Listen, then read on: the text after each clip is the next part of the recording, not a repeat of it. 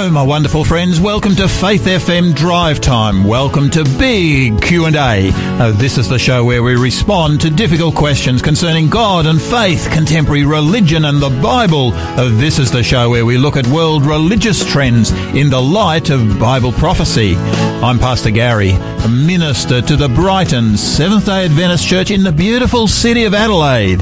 If you'd like to make any comments today, if you'd like any of your questions answered, you can text me direct at 0438 066 635. That's 0438 066 635, and we'll try our best to add you to our program. Our theme for this week is Truth in the Age of Fake News. And our big questions: can truth exist in an age of fake news? How do the scriptures speak of end-time religion? Don't all religions lead to the same end? That's tomorrow. Isn't it arrogant to say Jesus is the only way? That's on Thursday. And what does just Jesus really mean? That we're looking at on Friday. Our co-host today is Eric Hoare. Eric's a recently retired pastor of the Adelaide Aboriginal Seventh-day Adventist Church. Eric, it's great to have you back with us again today. Good to be here, Gary. Great to be here. Is it cold out your way? Freezing. I was expecting it to warm up. The sun did pop out a few times, but then it just started drizzling again. So, yep, we're going through. So did you do your walk today? Actually, I didn't this morning. I normally run each morning, but not this morning. I had to go and drop my son off somewhere, so I missed it this morning. You're a very brave man, because I know that I normally walk each day, but probably for the last 3 or 4 weeks, I've sort of thought, hey, this weather is not all that conducive to walking out there. Well, I'm so small, Gary. I think the drops miss me. So yeah, I get a lot more drops on me when I walk out there, don't I? Yeah. Eric, now tell us. I understand that this last weekend, your church recommenced worship again for the very first time since COVID was around. Yeah, first time in about 3 or 4 months, I think it was. So, yep, we worked out the number that could be there, which was up to 20, up there at Birdwood. And, yep, we all gathered. And it was, I'll tell you, it was such a fresh air to be back. I really, really enjoyed it. I was asked to go and sort of take Sabbath school prelims. And I got to admit, Gary, I got to be honest with you, I kind of hesitated for a moment when I thought back to how I used to wear my pajamas and have a hot cuppa watching online. And then I thought, no, I'll do it and I'll go. And I tell you what, when I got there, and the whole day was a blessing. It was wonderful to see everybody in the flesh, face to face. You get zoomed out, it was just such a wonderful time. Yeah, I know at our church, I didn't actually preach. We just allowed people to share. We had a sharing time, and it was absolutely marvellous. We had about 8 people just said, hey, look, we'd love to be able to share. And we had people sharing stories about the way the Lord had led. And we had people sharing stories about how they had been touched. And, this was an incredibly powerful time. And I felt richly blessed myself. And I went home saying, hey, it was good to be able to come back and worship with God's people today. I thought it was really something great. But I just picked up some today, just looking at our world religious trends. I some more research. New research is suggesting we're living in historically unhappy times. Now, I love this particular bit of research. It came off the Smithsonian site. A tool that analyzes tweets and a study from the University of Chicago have shown that American happiness, and of course this is an American study, has reached new lows in the recent weeks. I'm not sure if this would apply in Australia or not. I'd like to think that it doesn't. But, I didn't realise there was such a thing as a headometer. This contraption apparently has been around for quite some time. I didn't actually know about it, but this headometer is something that actually measures people's responses on Twitter, and if they're good responses, if they're positive responses, that gets measured. If they're negative responses, that goes down. And what this tool has been saying is that in the most recent times, we've achieved the lowest possible. We've never had more unhappy times than what this meter is actually showing. In fact, I just looking at the meter right now. I was really interested to watch the way it spikes regularly at New Year's Eve. That's always a real high one. Valentine's Day, it just goes through the roof. It's wonderful to see these days. But there is a graph. It goes up and down. It jumps around a little bit. It flows. It ebbs. But it tends to go down when there's a bombing, when there's a terrorist attack. I was interested that it dropped particularly low on the election of Donald Trump. I found that to be particularly insightful. But even lower than that is the Twitter responses that have been coming through in just the last few weeks. Protests against police brutality pushed it again to an even lower level. In the article on the Smithsonian Institute, this is what the article said. The cycle of news regarding police brutality has you feeling low.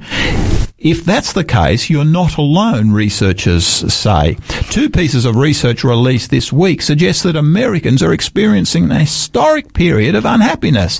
In an interview, researchers described the 2 weeks following May 26 as the saddest ever on Twitter. The researchers noticed a large sustained drop in happiness on English-language Twitter in mid-March as the COVID-19 pandemic started to intensify in the United States. Then on May 25, the Minneapolis police officer killed George Floyd, sparking protests against police brutality in every state and triggering a flood of activism and online anger. But the Headometer's results align with other studies of well-being over time, including recently released data conducted by the University of Chicago. This survey of 2,200 adults in early May found that Americans are the unhappiest they've been in nearly 5 decades. This is remarkable. Researcher Eric, tell me something. What is it that makes you feel happy, fulfilled, complete? All that sort of stuff. Well, Gary, I think the things that I hold dear to my life is the things that keep me buoyant and happy and stable. I love humour, and therefore I try to be positive and try and look at humour and everything. But I think basically, it's having a stable Christian life. It's being in touch with the Lord and having a program through the week that is meaningful and have a routine. Like if I miss my run, I don't feel right. If I don't see my family, I don't feel right. It's keeping the things that you love dear around you, and because the older you get. I mean, I know some people who won't even watch the news. Yeah. Because it's so sad and it gets them down. Do you know also, Pastor Gary, that last year 634 million Australian dollars was lost through fraud for people trying to, earn money, or even through trying to find happiness through dating online and being duped. Yeah. Isn't that 634 million? That's huge, isn't it? Yeah, and so people are looking to the world to give them happiness, but they've got to find it. They've got to have it themselves. They can't rely on the world to find that happiness. Do you think that there's danger with allowing, I suppose, the external stuff to dictate our mood? Because what I'm so conscious of here is I look at this Headometer's results. It's sort of the external stuff of New Year's Eve. Everyone's mood goes up. Valentine's Day, the mood goes up. Election of Donald Trump, the mood goes down. There's a mass shooting, the mood goes down. As I look at this, to what extent are we allowing the external activities, the external stuff out there to dictate the moods that we're experiencing? Definitely, I think that's one of the big things. I think many people rely on the things like that. Like, for instance, Christmas Day. They look forward so much to that. And in fact, the credit cards, the amount of spending on a credit card just for that one day, and then when it's over and they've got to pay it all back, and then there's I bet you on this gauge here, I bet it goes right down after that, because if you rely on something just something like the boost, it's over very quickly. It goes quick. Yeah. So relying on these things is false. It's not good. It's got to be a stable thing where you can, generate happiness within yourself and within the Lord. I believe. It really does emphasise to me the importance of relationship. It sort of seems that those who are involved in relationship, and we're talking, family relationship. I know that that's not possible for everybody, but I'm so conscious that even a church, for example, gives people the opportunity to actually have relationship with others. Yes. People who are involved in volunteer activities, they become involved in relationship, and they tend to be happier people because they're actually people who are actually able to give to their community, and they're not focusing on so much that's actually happening in our world that unfortunately at this point in time appears to be incredibly negative. That's right, and the day of rest is so important in all this. Just to have that rest, that time to recuperate and just rest with your family or with friends, like-minded people, as you say, just helps you keep on that level balance, ready to face a new week. I think actually you bring a really good point up there, Eric, because that day of rest is key. The key thing about a day of rest is actually relationship. You actually have the ability to spend time with your God, but you also have time to spend time with other people, your family, those who are near and dear to you. You're able to say, hey, I'm putting down all the stuff and the junk, and I'm going to just spend time in, I'm going to go and do a walk with you guys. I'm going to be able to just have dinner together. We're going to sit down and have dinner and just share together. And to me, as I look at that, I say, hey, if that doesn't build happiness, what else can? We quite enjoyed it on going back to church again, and we're not having church lunches, but each one of us brought our own soup and sat in the hall, distanced ourselves a little bit, but we still enjoyed their company, and it was lovely. Yeah. No, it's wonderful to be reunited again. Let's come to some music. This is Bill and Gloria Gaither. This could be the dawning, and until then, please enjoy.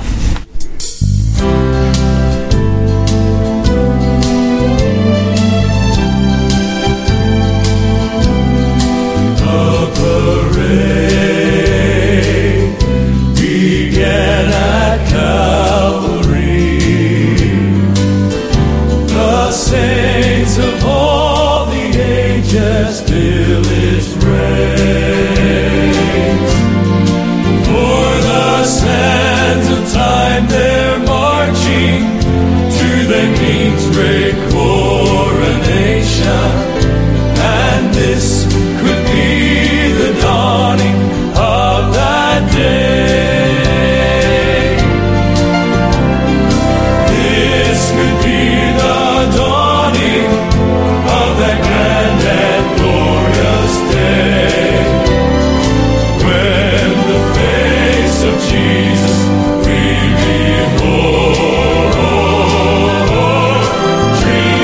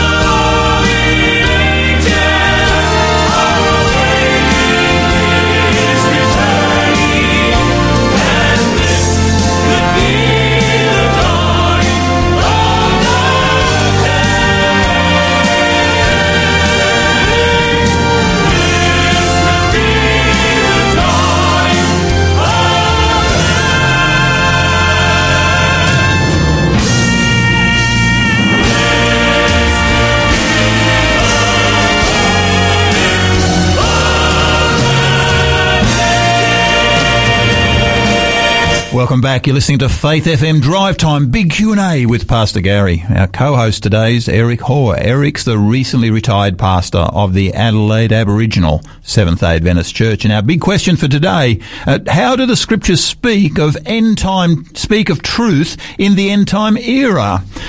It was just a few days ago I stumbled upon some material that really jumped out at me. The article was entitled "Deep Fakes Are Going to Wreak Havoc on Society and We Are Not Prepared." It seems there's so much that we're not prepared for right now, but here's another one. Deep fakes. What are deep fakes? It occurred in America. It was during the screening of the documentary series The Last Dance. The State Farm debuted a TV commercial that has become one of the most widely discussed ads in America in recent memory. It appeared to show footage from 1998 of an analyst making shockingly accurate predictions about the year 2020. As it turned out, the clip was not genuine. It was generated using cutting-edge artificial intelligence. The commercial surprised, amused, and delighted the viewers. What viewers should have felt, though, the article says, was deep concern. The State Farm ad was a benign example of an important and dangerous new phenomenon in artificial intelligence, deep fakes. Deepfake technology enables anyone with a computer and an internet connection to create realistic-looking photos and videos of people saying and doing things that they did not actually say or do. While impressive, today's deepfake technology is still not quite to parity with authentic video footage. By looking closely, it's typically possible to tell that a video has actually been a deep fake. But the technology is improving at a breathtaking pace. Experts predict that deep fakes will be indistinguishable from real images before too much longer. It doesn't require too much imagination to grasp the harm that could be done if entire populations can be shown fabricated videos that they believe are real. Imagine a deep fake of footage of a politician engaging in bribery or sexual assault right before an election, or of soldiers committing atrocities against civilians overseas, or of a president or prime minister declaring to launch nuclear weapons against North Korea. In a world where even some uncertainty exists as to whether such clips are authentic, the consequences could be catastrophic. Given the stakes, US lawmakers have begun to pay attention. Just listen to this. In the old days, if you wanted to threaten the United States, you needed 10 aircraft carriers, nuclear weapons, long-range missiles. US Senator Marco Rubio said recently. Today, all you need is the ability to produce a very realistic fake video that could undermine our elections, that could throw our country into an internal crisis and weaken us deeply.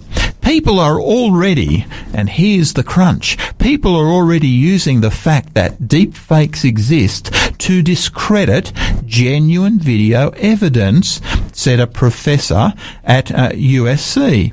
Even though there's footage of you doing or saying something, you can then say it was a deep fake. It's actually very hard, he said, to prove otherwise.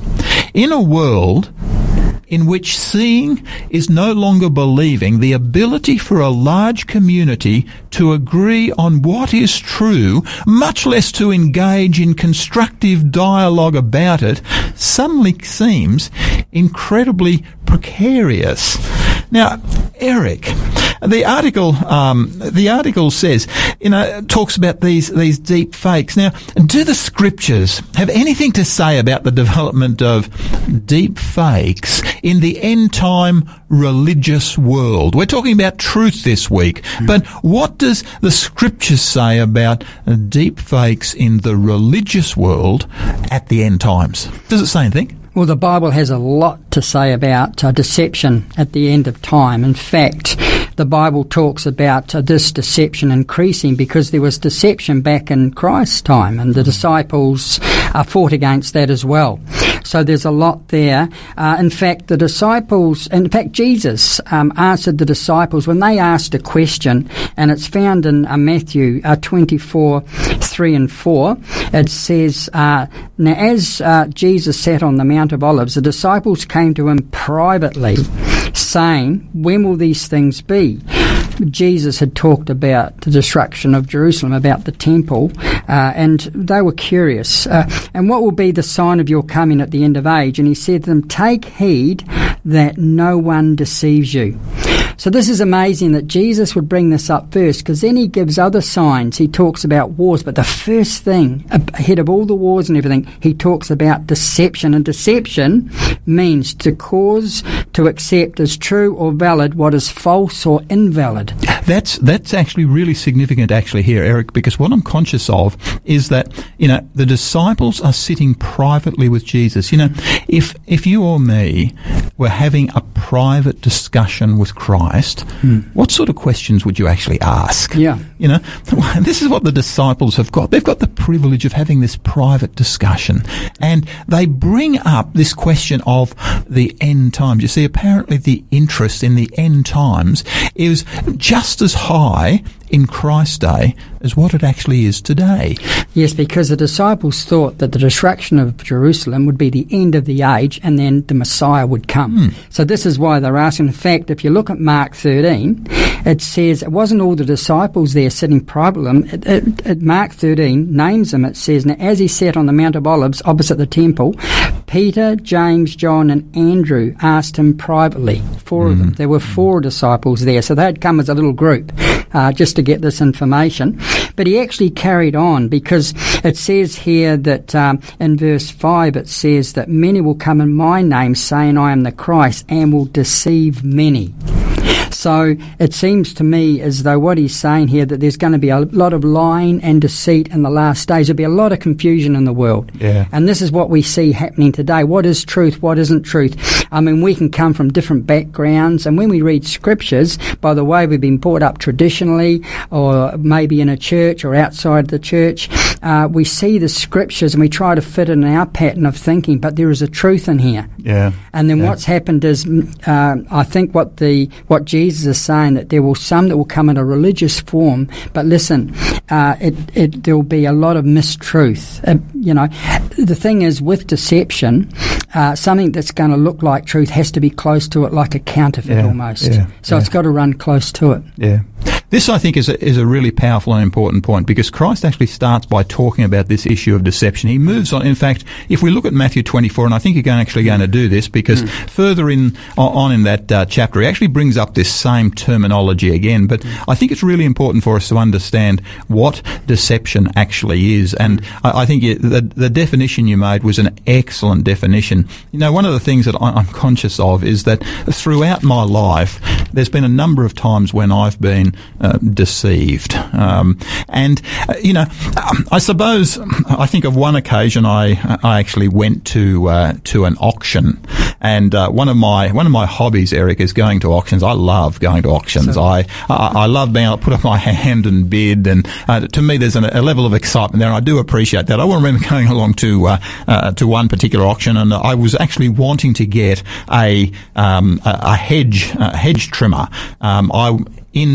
I didn't have one at that particular point in time. I needed one in my life. My lawn was getting overgrown, and the picture that was on the bulletin showed me, and it said operating. I thought it was. I actually hadn't read everything that it said. I have to admit that. I saw it at the last minute. I saw the picture come up on the screen, and I thought, that looks a good one. So I went and bid and won that. I got it for a very, very good price. All the other silly people, they had bought the other ones at more than twice the price that what I had paid. But then I discovered that when I was given it, it actually had been used for parts. I I felt totally deceived because I had received something that I'd been expecting to get a operating whippersnipper. In fact, what I got was one that had been used for parts. Do you know, Eric, I think that it's really important that we understand what deception actually is. Yes, and Christ here, this is the name of Christ. He says, they will come in my name, saying, I am the Christ, and will deceive many. So here we're looking at the character of Christ. Yeah. They will, this is going to be someone that people will believe. Now, he's talking to the Christian world. He's talking to disciples. Yeah. He's not talking to the world being deceived here. He's actually talking to the very elect, if you like, Christian people. Yeah. And so he's saying that they'll even this deception will even have the character. You can believe somebody because you believe them. Yeah. You can believe in something. Yeah. And so this is the struggle that he's saying. It's going to become more and more evil towards the end of time. Yeah. Watch out for that. Yeah. You and I. This is actually a warning, isn't it? He's talking about, we talk in our political world today about these things called deep fakes. Yeah. But Christ, back in the early in the first millennium, is saying, watch out, guys, because you're going to get something even in the religious world. In fact, let's go to, there's some other texts there in Matthew 24 as well. Do you want to share those with us, Eric? Yeah. 24:11 says, for false Christs and false prophets will arise, and great signs and wonders to deceive, even possible, this is going along a bit further, if possible, even the elect. These signs and wonders, many false prophets shall rise. It's interesting to me, since I sort of studied more into this, I suddenly realised, can the devil bring up, signs and wonders? Can the devil perform miracles? And the devil cannot perform miracles.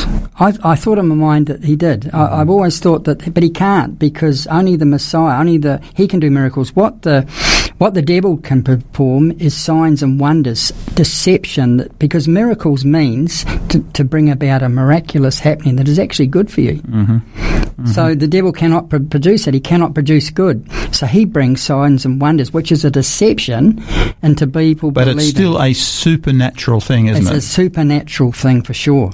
But it's different. It brings harm and deception. It says even the elect, and even in 1 John 4:1, many antichrists, many false teachers, false prophets. There's going to be a lot of them. In fact, 2 Timothy 4:3-5 says, for the time will come when people will not put up with sound doctrine. Mm. Isn't that interesting? Yeah. They will not put up with sound doctrine because it doesn't sound right to them. Yeah. And what Timothy's actually, of course, Timothy is the last book of the Bible the last book that the great apostle Paul actually wrote. The last book of the Bible, of course, is Revelation. But this is the last book that Paul actually wrote. After this, he goes to his execution, and he's talking to Timothy, and it's the last thing that he's talking about. And what he talks about is this end-time religious world. And just read that again to us, Eric. He says, for the time will come when people will not put up with sound doctrine. Instead, to suit their own desires, they will gather around them a great number of teachers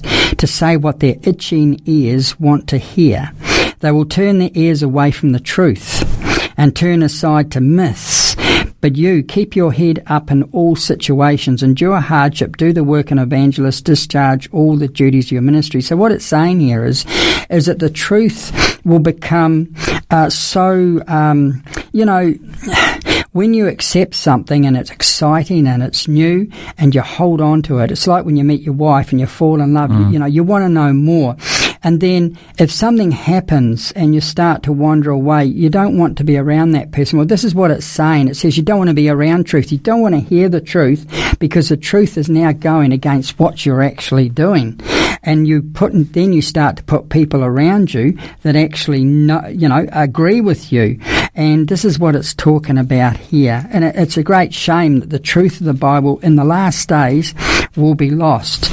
It also says in 2 Peter 1-3, there will also be false prophets among the people, just as there will be false teachers among you. They will secretly introduce destructive heresies, even denying the sovereign Lord who brought them. Wow, this is in the religious world. Yeah, I mean, this to me sounds satanic, like a satanic order, but it's not. It's actually within the churches. This is huge, because what it means is that we actually live in a very pluralistic world at the moment, where there's, I suppose, many paths, one heaven. It doesn't matter too much anymore what you believe, because we're all going to end up supposedly at the one place. And we're going to come back to this in just a moment. But, to me, Timothy, I love what Paul says to Timothy. Know this, in the last days, perilous times will come. And I would have thought that perilous times would have related to Paul's day. Paul was shipwrecked 3 or 4 times. He was flogged. He was stoned. If I was Paul, I would have been saying, hey, my day is perilous. But here, that's not what he actually says. He says in the last days, it's when perilous times will come. But in verse 7 of chapter 3, 2 Timothy, he says this: these people are always learning and never able to come to a knowledge of the truth. Now, to me, how true is that for the world in which we're actually living today? Yeah. There seems to be a huge pictures painted everywhere, but they go nowhere. Well, if you look in today, in the day we live, where many in the Christian world do not believe in creation anymore. It weakens the whole structure. I mean, these are the sound truths of the Bible. The behaviour patterns in the Bible, they don't want to do that. Like 2 Peter 1-3 says, chapter 1 verse 3, it says this: many will follow their depraved conduct and will bring the way of truth into disrepute. In their greed, these teachers will exploit you with fabricated stories that many will believe. So it's to do with our conduct, because we can read the scriptures and find truth, but unless we apply that truth into our lives, it's meaningless, absolutely meaningless. And so when the two are tied together, this is what keeps us stable and happy, is to understand the Bible and to follow what the Bible is saying, not fabricated stories by people that are being led away because they're charismatic. And there is so much, I'm conscious of, cherry picking, I call it, in our contemporary world today, where, the scriptures are good. The scriptures talk about this particular item, therefore it is highlighted, but other things which the scriptures speak about, I actually, and speak very strongly about, we actually never mention. And to me, that is a real travesty when that occurs. And this is what's actually being spoken about in the scripture, because we're getting this picture developing of, in Matthew 24, if we just go back there again, you get many false prophets will rise up and deceive many. Now, what's a false prophet? Well, a false prophet, of course, is a person who is a spokesperson on behalf of God. This is a person who speaks as though it were on behalf of God. And what Christ is saying is that there will be false prophets that will rise up and deceive many. Deceive. If I am deceived, I actually don't know what is going on. If I know what's going on, then Scripture calls me willingly ignorant. But that's not the word that's actually applied here. The word is actually deceived. Now, a person who is deceived doesn't know what's going on. And you find the same thing down in verse 24 of Matthew 24. For false Christs and false prophets will rise up and show great signs and wonders to deceive, if possible, even the very elect. Now, here's this word again. This is a repetitious word that seems to be coming out in the New Testament, and it's actually referring to our day. That's right. And, we're talking here about deception and worship as well as ourselves. I really like 2 Thessalonians 2, where it says, don't let anyone deceive you in any way, for that day will not come until the rebellion occurs and the man of lawlessness is revealed, the man doomed to destruction. He will oppose and will exalt himself over everything that is called God or is worshipped, so that he sets himself up in God's temple, proclaiming himself to be God. So this is the religious order. This is how much within churches today is actually been proclaimed as truth that isn't actually scriptural. Yeah. That's the challenge today for you and me. Yeah. Do we listen to the pastor and accept that fully, or do things ring bells, warning bells in our mind, and say, hey, we need to check this out, and just look at that, Well, it's interesting.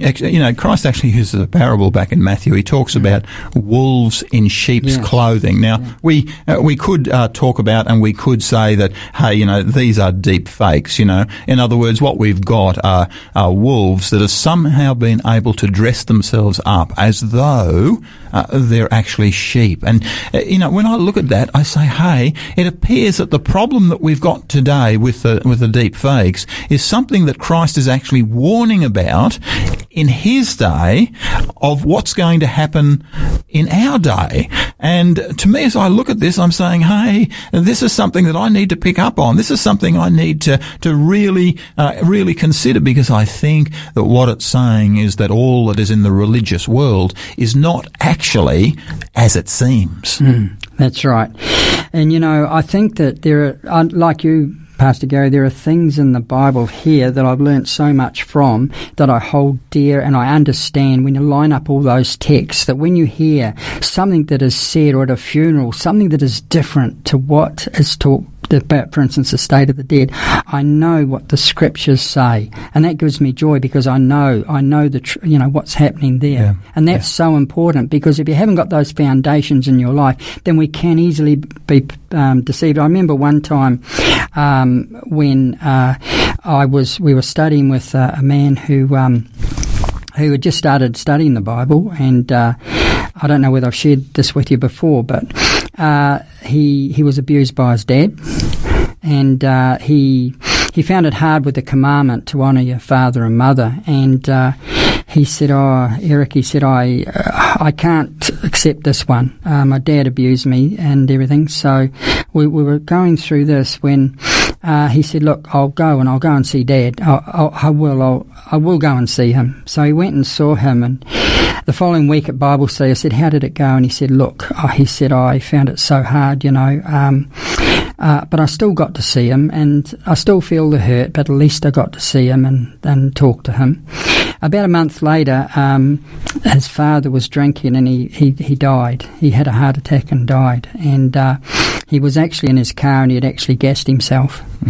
And the man was telling me this, and he said he went to the funeral, and he took his father's car home, and that night he couldn't sleep, and he could hear steps going up and down the hallway, and the room was so cold. He said he even tried to light the stove, and the place wouldn't warm up, but he could hear these footsteps, and he could smell alcohol, and that's what his father had been drinking. And so anybody would have been deceived that this was somebody returning from the dead, into his house. But he knew the scriptures. We'd studied this very topic, and he knew that the dead know nothing, that they're in the grave till Jesus comes. And he stood there, he said, in the hallway, and he said, if you're not of Christ, he said, go. And he said, instantly, he said, the smell of the alcohol disappeared. He said, the house heated up immediately, and the footsteps stopped. And he said, everything was at peace. And he said he knew, because he wasn't deceived. Yeah. And I think the beauty of this, Eric, is what you're telling us is that within the scriptures, the scriptures teach the truth will make you free.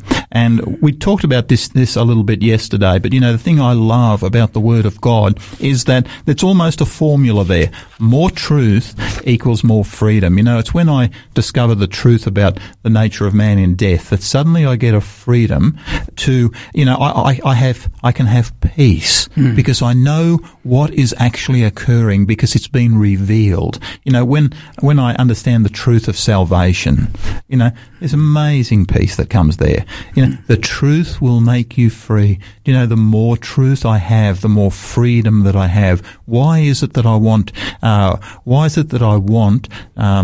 truth? Because I want freedom. I want my people. I want my community. I want my family to know and understand what freedom really is. But in order to have freedom, you've got to have truth first, because that is what the scriptures actually teach. And this is what the devil is doing. He doesn't want you to be free. He wants to keep you in the burden. He wants you in his control. So therefore, you've got a battle going on within each one of us. Matthew 7:21 to 23 says this, which is very.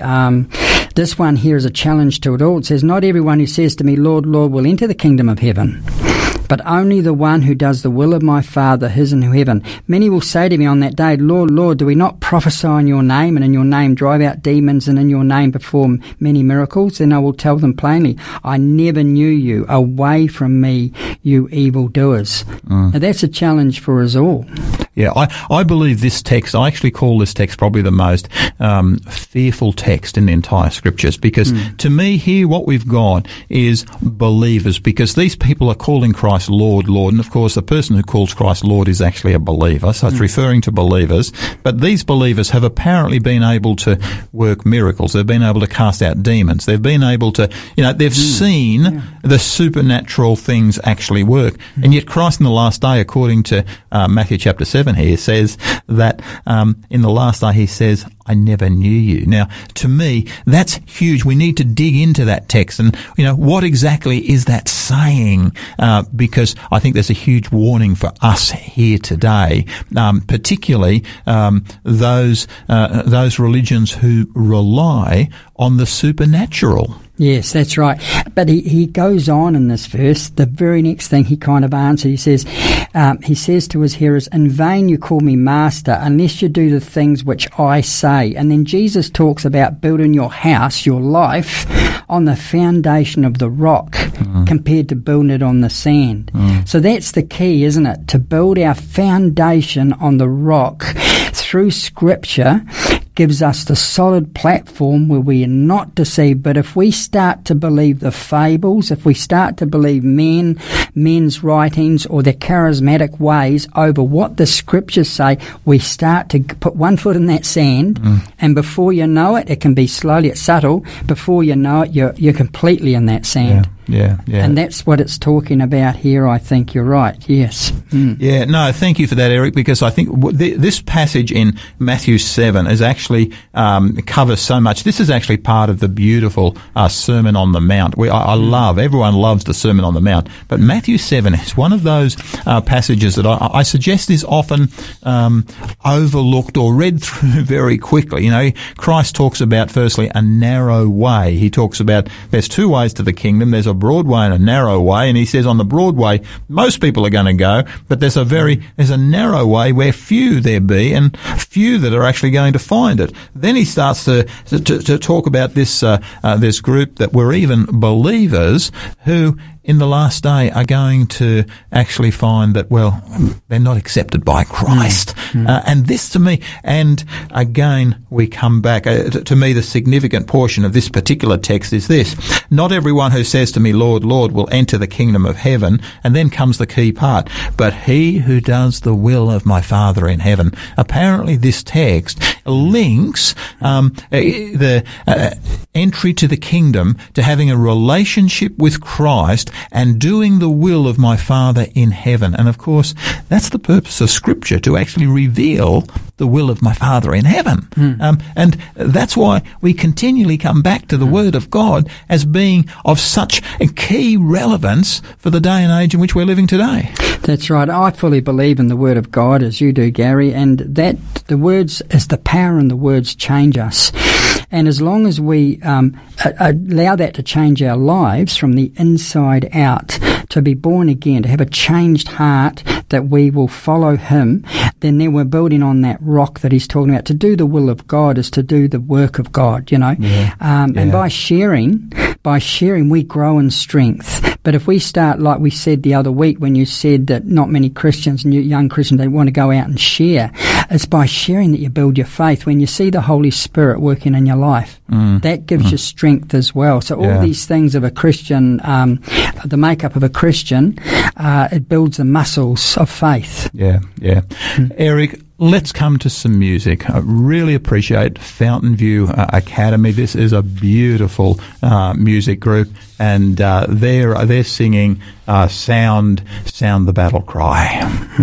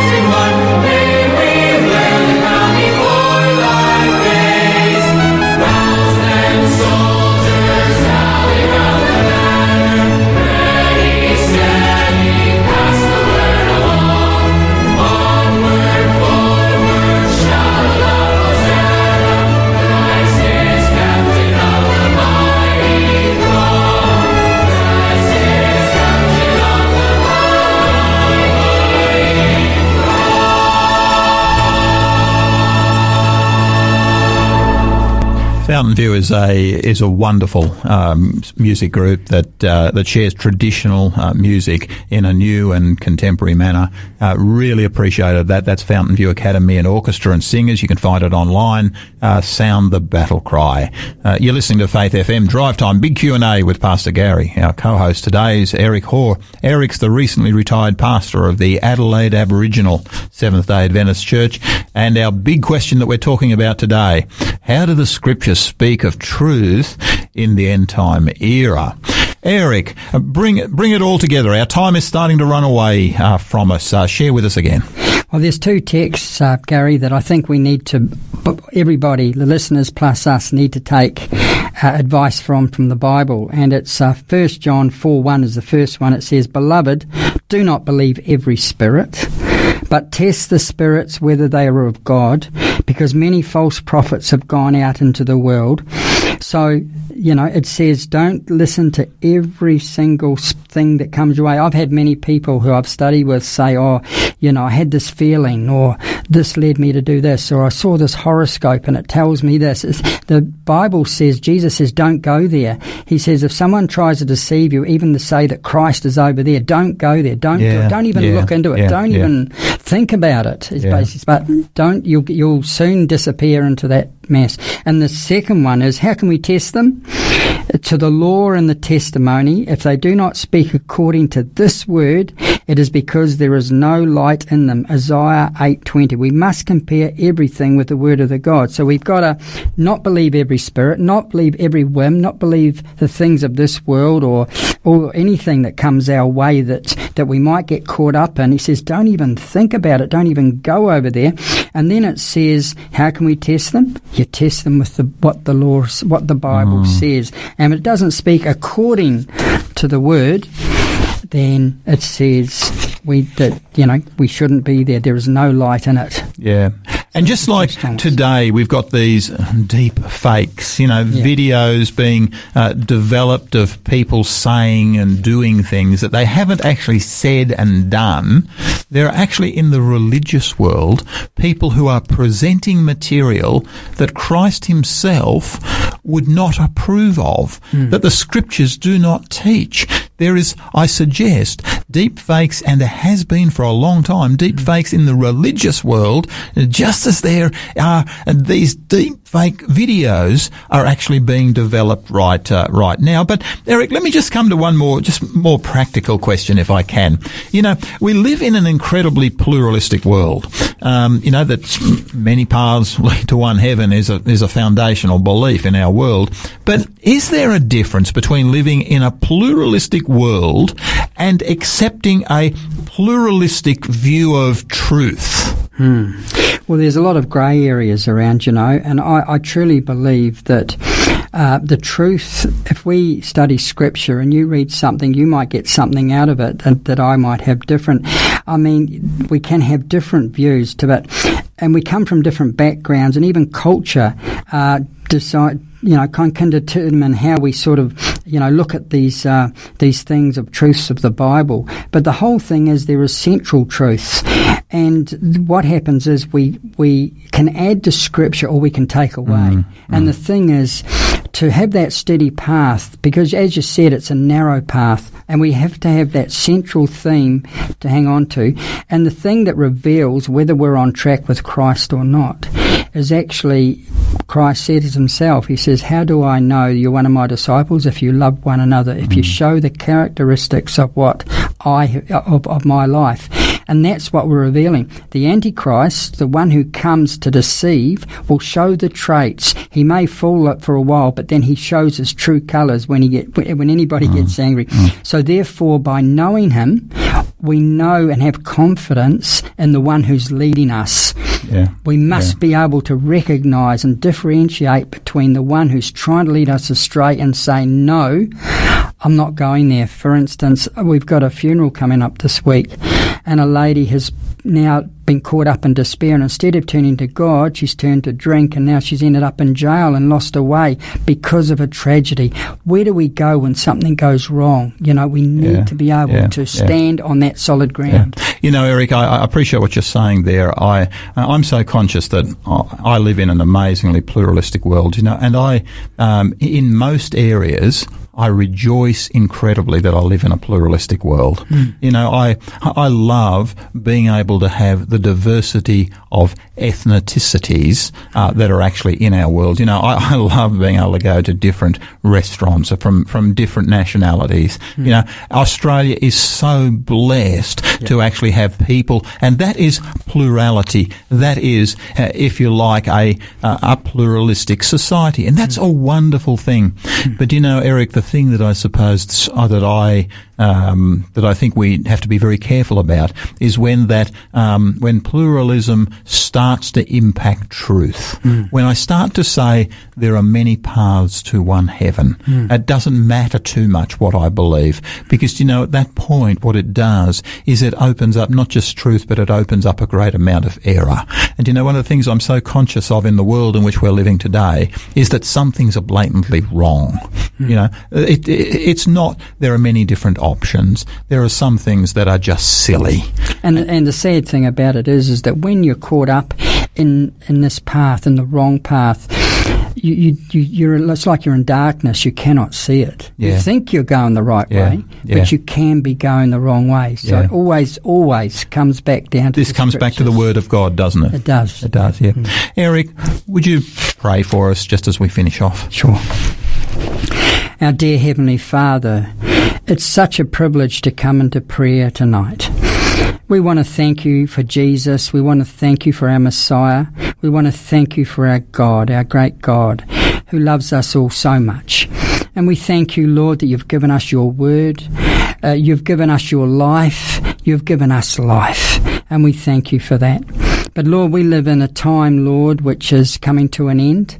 We see the signs around us that tell us that you are coming soon. And Lord, we live in times we never thought we'd see.